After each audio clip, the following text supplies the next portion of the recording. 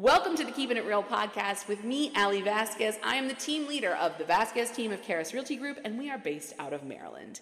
Let's talk today about curb appeal. If you know me personally, you know that one of my least favorite things is when people try and quote real estate shows to me, try and talk to me about these real estate shows. First of all, I don't watch them. I do not watch them. And when I did used to watch them, the only ones that I feel are slightly realistic are the Property Brothers and Love It or List It, but even Love It or List It is a little overproduced. But yes, those are the only two shows that I think are real and that I think are actually accurately reflect what we go through every single day. Curb appeal is one of those things. Does it actually matter? And the answer is yes. I mean, it is the first thing you see. It is the first impression. So when you pull up outside of a house, you need to make sure that that thing is shining. What can we do to really up our curb appeal? I definitely recommend some kind of landscaping. Now, landscaping, that makes it sound that I'm asking you to complete this whole plan and have a crew of 10 guys out there. No, I don't think that that is necessary. But let's talk mowing the grass, right? Trimming back bushes. I know that the other day our landscapers came and it looked like my house got a Brazilian. It went from completely overgrown. I showed up and I was like, oh my gosh, she is bare. But it was awesome because you got to actually see the house and even seeing the underside of those bushes. Now we're talking about Brazilians again, but seeing the underside of a bush was really just, kind of refreshing and lovely. And just like it's refreshing down there, we also need to see that in our homes. Have I lost you already? Doesn't matter. I'm going to keep going. So yes, I definitely think that landscaping is the first thing. We need to keep trees back, take down dead ones. We need to make sure that everything is right and tight when we put this on the market. People ask me a lot about plants and flowers. If that is what you want to do, but I really think a little goes a long way. I would rather see all of the other greenery in its best form as opposed to then planting flowers or leaving it kind of raggedy and then planting flowers. I can guarantee you that nobody actually sees the flowers, and those are one of the most interchangeable things. So everybody knows that I have a slight problem with plants. Plant community don't come for me. You already have come for me personally, but I don't understand plants. I think they're lovely when they're lovely, but when they're gross, I cannot get over it. I think that plants, when they're not right, they are awful, and my brain personally can't get over them. Again, just like I suggest for the interior of a home, for the exterior, a little paint goes a long way. Paint what you can. I recently had a home where I represented the seller, and then the buyer went unrepresented, right? So I sold it then. Then when the buyer wanted to put it on the market again, I represented her as the seller, and the color had always irked me. Not only had the color irked me, but the actual paint job just looked awful. From the street, it looked okay. From up close, it was blotchy, splotchy, and the colors didn't go together. They weren't complementary. It was all very warm. It was giving me 1992 tones, and I wasn't all about it. So right before we put it on the market, I said, let's paint it this color. She was very hesitant. She was like, I don't think that that's going to get us what we need. And I was like, I promise you it will. On a street with a bunch of older homes from the 50s and 60s, if we just give it this totally modern paint job, I think it'll be great. The second half of her house had been painted, she's sending me pictures, she's texting me, she's calling me, and she's like, why did I not do this? And I said, I told you when you bought this house that was the first thing that you should have done. But we went from maroon and beige, we went to almost a sage green with black shutters, and that shit was sleek. It was lovely, and we ended up getting, way above asking price, even in a slowing down market, and I think a lot of it had to do with our amazing curb appeal. Another thing is, let's take a step back and evaluate all of our exterior structures and systems. That means the gutters, that means the downspouts, the downspout extenders, and decks, patios, etc. One gutter being clogged or one downspout not being extended during an inspection could cost you the whole deal, because if there is some evidence that water has ever penetrated, a first-time buyer or just any sort of hesitant, not all the way in buyer is going to run for the hills. We all know that those are easy fixes, but buyers don't always know that. So I always recommend almost like a checkup, a walk through, a walk around, where we make sure that the gutters, the downspouts, and also combined with that, you need to make sure that your sump pump is still running and doing its job.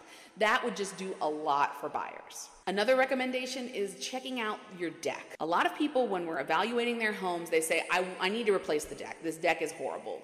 Let's not go all the way there. First of all, they make this really great thick paint that you can use to paint the deck.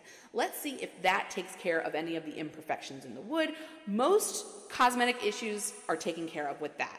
Second step, if the wood still looks a little janky, I would recommend replacing individual boards or individual posts on the cosmetic part of the deck, not necessarily the structural supports, although if your structural supports are not good, they'll definitely show up during an inspection.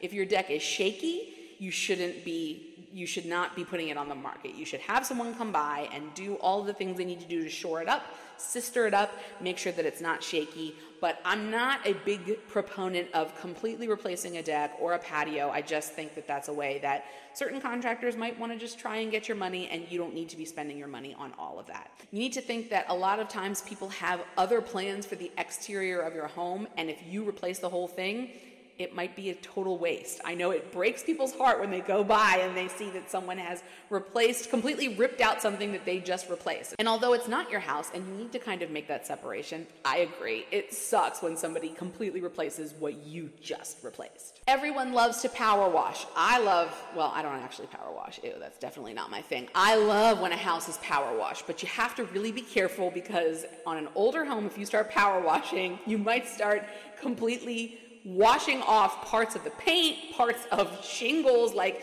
you need to be very, very careful and judicious when you power wash, but obviously a power wash does wonders for the curb appeal of your home.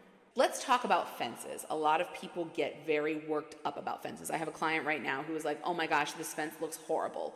Her fence actually looks perfectly fine, but her neighbors just replaced theirs, and so theirs looks like shining and sparkly and new, and hers is just okay. So I would recommend replacing any sort of fence posts that are totally rotted out. If you live in an area that has like an HOA, you have to be prepared for the fact that your HOA is going to come through, and if your fence is leaning, they might ding you, and you're going to have to make that repair anyway. And then that's a little bit closer towards settlement, and people get really bent out of shape when we're getting that close, and it's like, oh, by the way, you have to replace like a whole section of fence. But that can be said for all exterior repairs. If you think you're in the clear but you live in an HOA, you're not in the clear. Some people are going to want to put in a better fence because they have, an animal that might try and jump out. Some people might not need a fence at all. So we always have to ride that line of making sure that it is good enough, but also we're not going to be completely heartbroken if the person is like, oh yeah, and by the way, I have complete other plans for this space and this area. Allison, when we were discussing this episode, you had a lot of questions about curb appeal. So ask away right now. Can the interior ever outshine the exterior, or vice versa?